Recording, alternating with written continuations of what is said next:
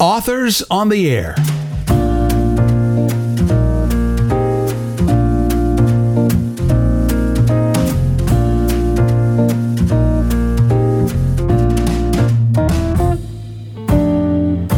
I'm Terry Shepard. Welcome to Authors on the Air. Barbara Meyer Link is an award-winning California author and poet. She's the recipient of the Sacramento State University Bazzanella Prize for fiction. Her 2010 memoir, Blue Sky, won first prize in the Sacramento Friends of the Library First Chapter Contest. She is also the co-author of Coffee and Ink, a handbook for writing groups. For 15 years, she shared her poetic gifts as a teacher. Her stunning debut novel is Chokecherry Girl. Set amid the racial tensions of 1950s Montana, it's the story of three women drawn together by a stolen car, an illicit love affair, and a shooting. New York Times bestselling author Les Standiford says, the characters and the place are palpable, and Link's laconic delivery is perfectly suited for the proceedings. Sweet work, indeed. Before we bring Barbara Link on, here's a taste of Chokecherry Girl. Chapter 1, 1958. The worst thing about babysitting for the O'Malleys was the dead baby. When the bell rang at their mortuary next door, Bobby would leave the kids and unlock the door so family and friends could view the deceased. There she was, the silent baby tucked into a satin-lined box like a doll under the Christmas tree. Her tiny hands remained fixed in place, pointing to nothing or maybe to heaven. For other babysitting dangers, Bobby devised a strategy. After all, in 1958, she was a freshman in high school and knew a few things. So when dads drove her home, she scooted to the far side of the front seat. If any of them grabbed her, she'd pull Grandma's darning needle from her sleeve and jam it into his arm. Barbara Link, welcome to the program. Quite an opening. I love the way you read it. What possessed you to write? Well, I've always been a great reader, so that really inspired me to tell my own stories. Your work is described as emotionally visceral. Where does that come from? Well, I think every writer has to feel every single emotion that their characters are feeling. And not only do you have to feel what they're feeling, but you have to love them. And I think that's what produces that visceral feeling. Your protagonists are three very different women. How did you construct them? Some is from personal experience because, like everybody, I was a teenager. And so my teenager is incorrigible, and I understand that. The Native American woman is complete fiction. Where I lived, even though we were very close to the reservation, we didn't mix.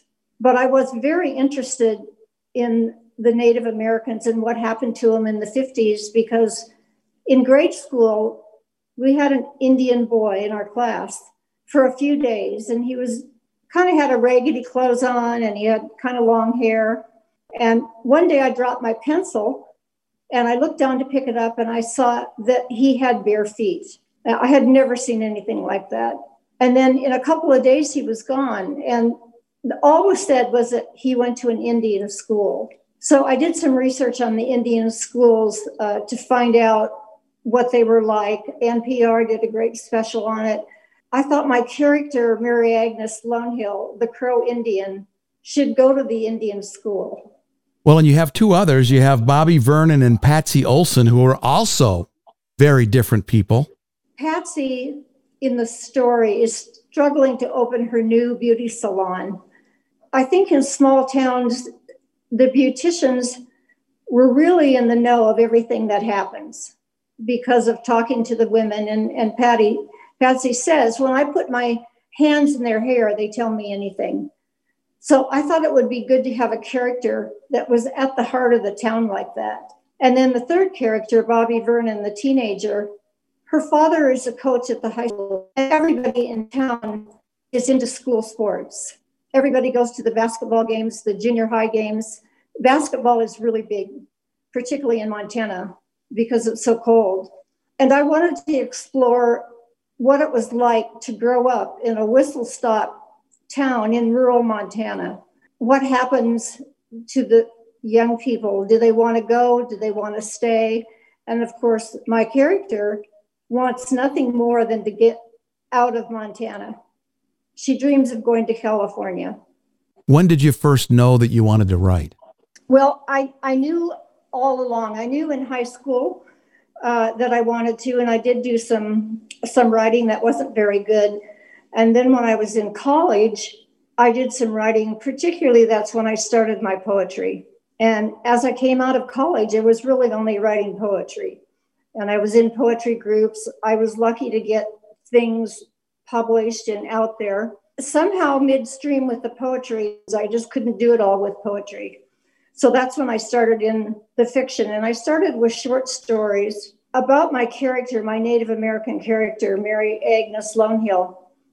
I wrote 2 short stories about her, and it just wasn't enough.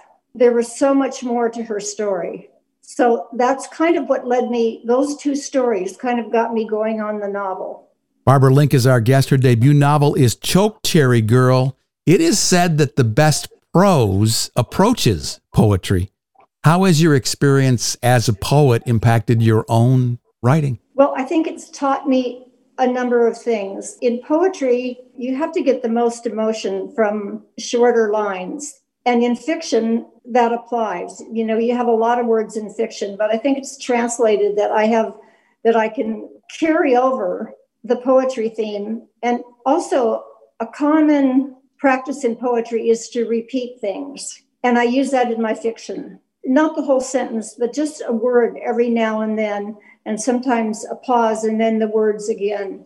I think it's helped my fiction and give it more impact. As a teacher, how do you distill the essence of poetry for young people? When I taught in California poets in the schools, and I worked independently, and I would go into the classroom and I would bring the children writing exercises. I have never had such satisfying experiences because they had no filter. They could write, and they weren't worried about what it was going to sound like. And even very young ones, sometimes we'd help them with a word or two. It was such a good way to express themselves. And I had one exercise, and I said, 10 minutes of writing, just automatic writing. And they responded to that. And then we distilled it later into poetry. But I think it really informed my fiction. I mean, I was in awe of those school children. How old were they? Well, my youngest classes were 1st and 2nd grade. And then I had many workshops where I had 4th, 5th, and 6th graders. Up until the time of puberty, they were better then because they didn't worry about what people thought. Later, when they're older, it's a little more difficult to get them to write. I had a friend that would come in and play the guitar, or I would put music on that really had no beat, nothing for them attached to, and they would just have to write everything that was in their head. And I said, I don't care if you write nothing, nothing, nothing. You have to just keep writing.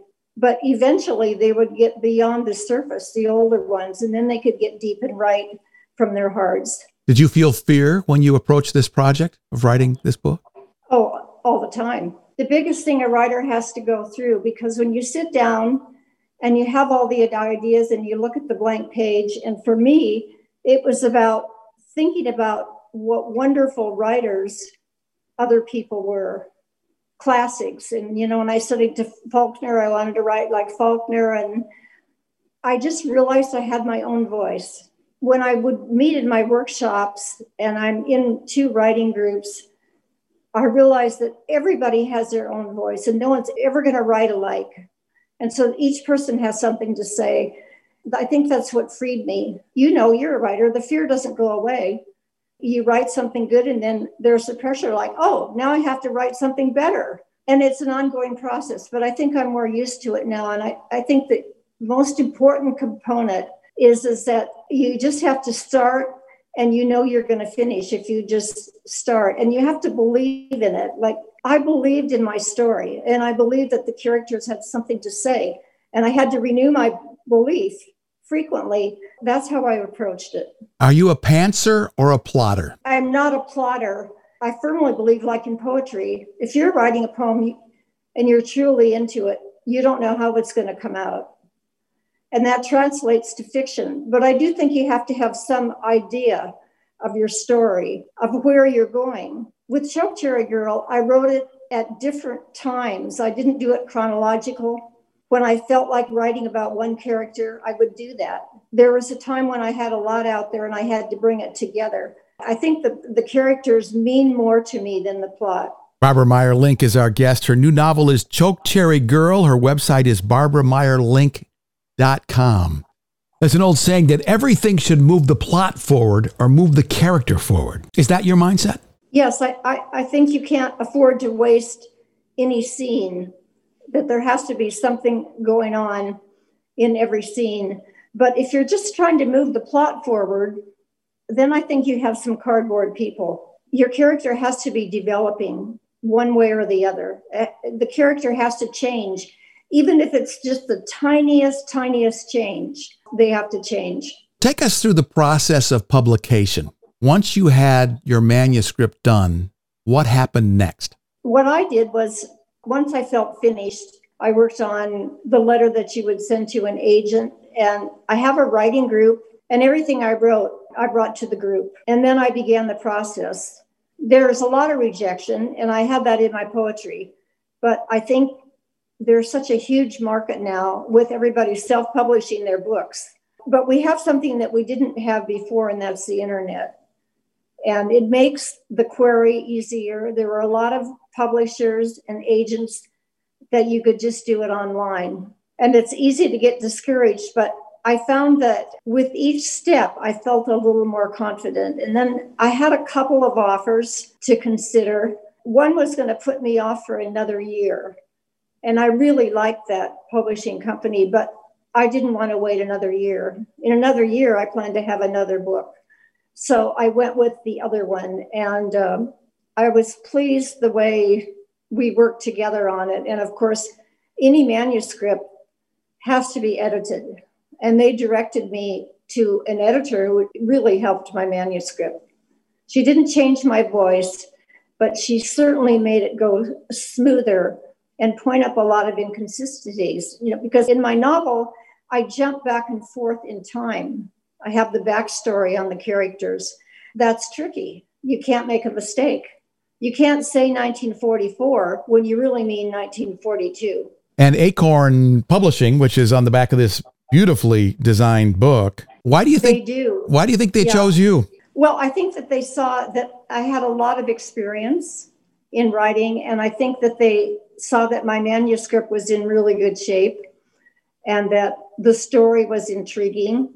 My one character, who now they're called Native Americans, but we just called them Indians. It fits nicely into our movement of Black Lives Matter. It gives a voice to a whole part of our population that you hardly ever hear from, who live in terrible poverty, and we've done such a disservice to them. I wanted to really emphasize that point, and I think Acorn liked that. And they also, I'm going to say, there's women's stories. Not that I don't have male characters, but they're women's stories. She Writes Press also wanted to do it, and that's just a woman's press.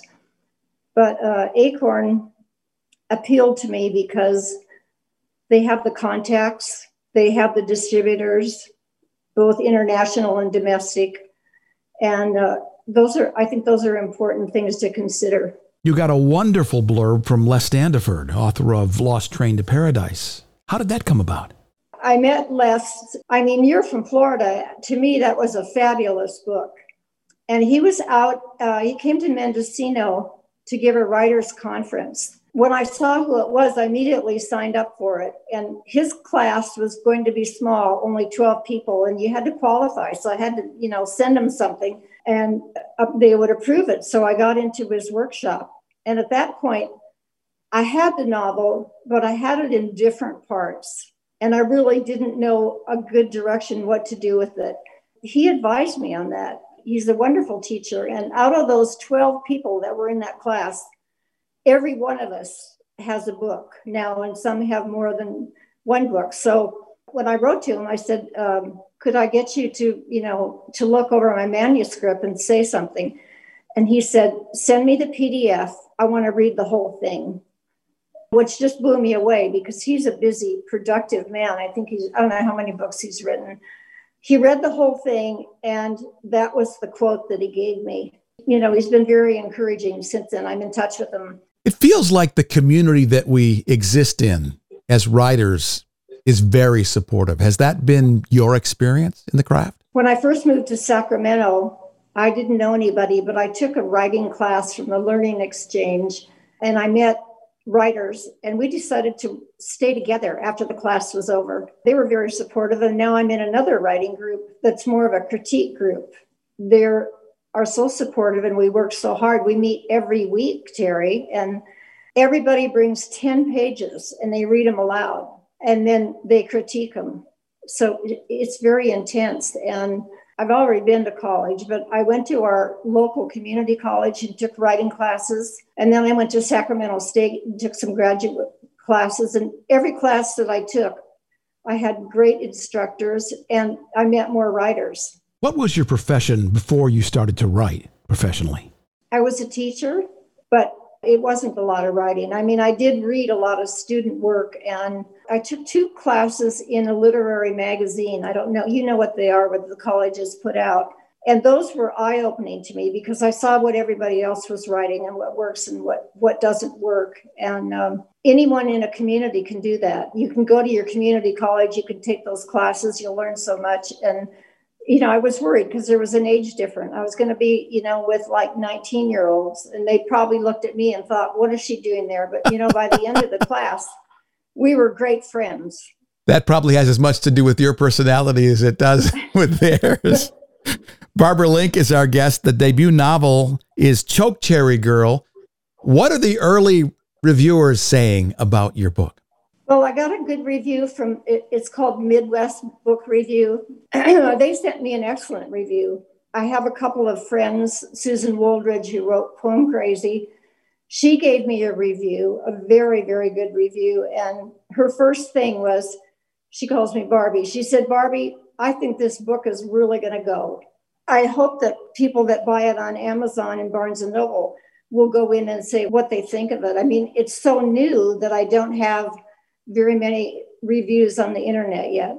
What did your writing group say when it was all said and done about the book?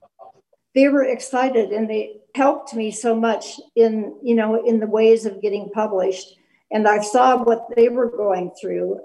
They gave me a lot of good information. We writers can have fragile egos. How do you give criticism and maintain someone's self-esteem?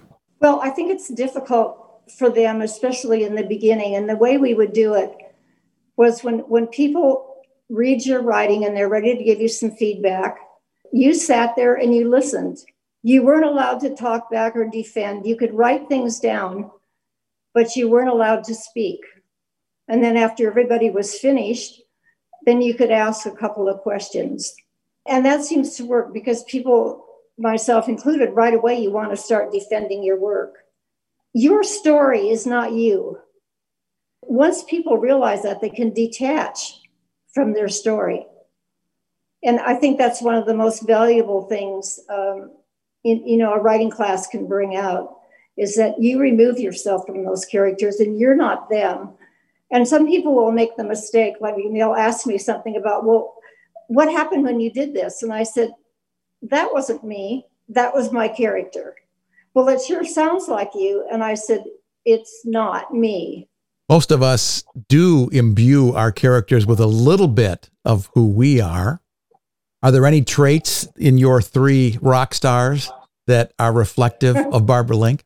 Well, I think as a teenager, I was quirky, not as quirky as the teenager in the book Bobby is, who charts her parents' sexual activity, but I was quirky and I was independent, so I could imbue her with those qualities. Mary Agnes Lonehill, because of her race and because of her lifestyle and her bad choices, is rejected. And I think I could identify with that. I mean, she never felt good enough and she never really had a chance. And I have felt that too at times. And I think everybody does. But I took that rejection and gave it to her. We're all born with the unworthiness gene, and we spend a lifetime trying to get over it, don't we? We do.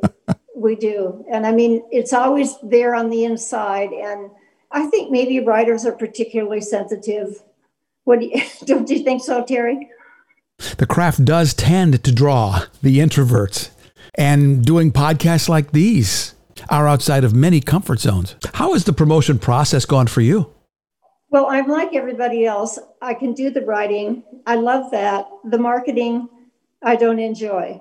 But I find that there is rewarding things in it. When you give a reading, you get a lot of good feedback. And, you can't write in a vacuum. Every writer has to have a reader to complete. So we have to see to it that we get readers. I'm not the kind of person that wants to really promote myself. I have many friends, I think, that don't even know what I do, the secret thing I have. And someone will say, oh, Barbara's written a book. And then they'll be surprised and then they'll forget about it. I'm kind of underground in that way, is that I want to be known as myself. I don't really want everyone to look at me and say, oh, look at her, she's a writer. Really? Why? Yeah, because that's not all I do. I mean, I play tennis, I'm a mother, I'm a grandmother, and I don't want to pressure my friends. Like right now, they know my book is out. I feel like I can't take advantage of a friendship to sell things. Oh, you absolutely should take advantage of a friendship to sell things. Absolutely. Those are the first people the book should be shipped to. They're the ones that love you. They're going to give you the 5-star ratings, even if they don't think you deserve it. The book is Chokecherry Girl. Our guest is its author, Barbara Meyer-Link. The book cover features a classic 1957 Chevrolet Bel Air Cabriolet convertible. Did Acorn provide you with a cover designer? Yes, they did. But I did a lot on my own, working on the themes. They gave me like questionnaires. What are the main things? What are your main themes? And, I had a lot of things. I had the car. I had basketball. We went back and forth a few times, and colors. And I had to show them other book covers that I liked. So I did do some research on my own. And when they finally came up with the cover, I mean, I was just delighted. And I have it on my phone and I have it on my iPad, so that I have the cover around me all the time. What's next for Barbara Link? Well, I've already started a book, and it's like a sequel. But in this one, I am going to develop some of the other characters. And I've got 50 to 100 pages on it. And because I find it a relief to go back and write when I don't have to do, certain things, the marketing things. I can just sit down and write. And it's interesting to me because the characters are different. They have a different story. And even though it's going to be a continuation of some of them, I think what I'm doing, I really like. How can people find you beyond the BarbaraMeyerLink.com website? Where else do you engage? Well, I'm on the website. I'm on Facebook. I have two Facebooks, my personal one, which actually I have it open to the public, and one for Mrs. Barbara Meyer-Link author. I'm on Instagram. I have, besides your interview, I have an interview from a Montana radio station coming up in March. And then there's a program, it's called Stories on Stage, and it's in Davis, California. And they will take your story and they have professional actors to act out the story. It should be on stage, but it won't be now because of COVID, but it will be a podcast. So I'm quite excited about that. The last question I ask every guest on this program is this one. If you could go back in time and talk to your 16-year-old self, what advice would you give that young woman? Don't get married when you're 18 and your friends are all going to college. Don't have a family, because I did things in reverse. And I probably started when I was 16, because by then I had met my first husband. I got married early. I had a family early. And then later, I was able to go back to college and then even start on my writing career. But I think I would tell my 16-year-old self not to be so impatient for my life to start. BarbaraMeyerLink.com is the website. Chokecherry Girl is the book, available at Amazon and wherever good books are sold. Barbara, thanks so much for being on the program with us. I couldn't have enjoyed it more, Terry. Thank you so much for bringing me on.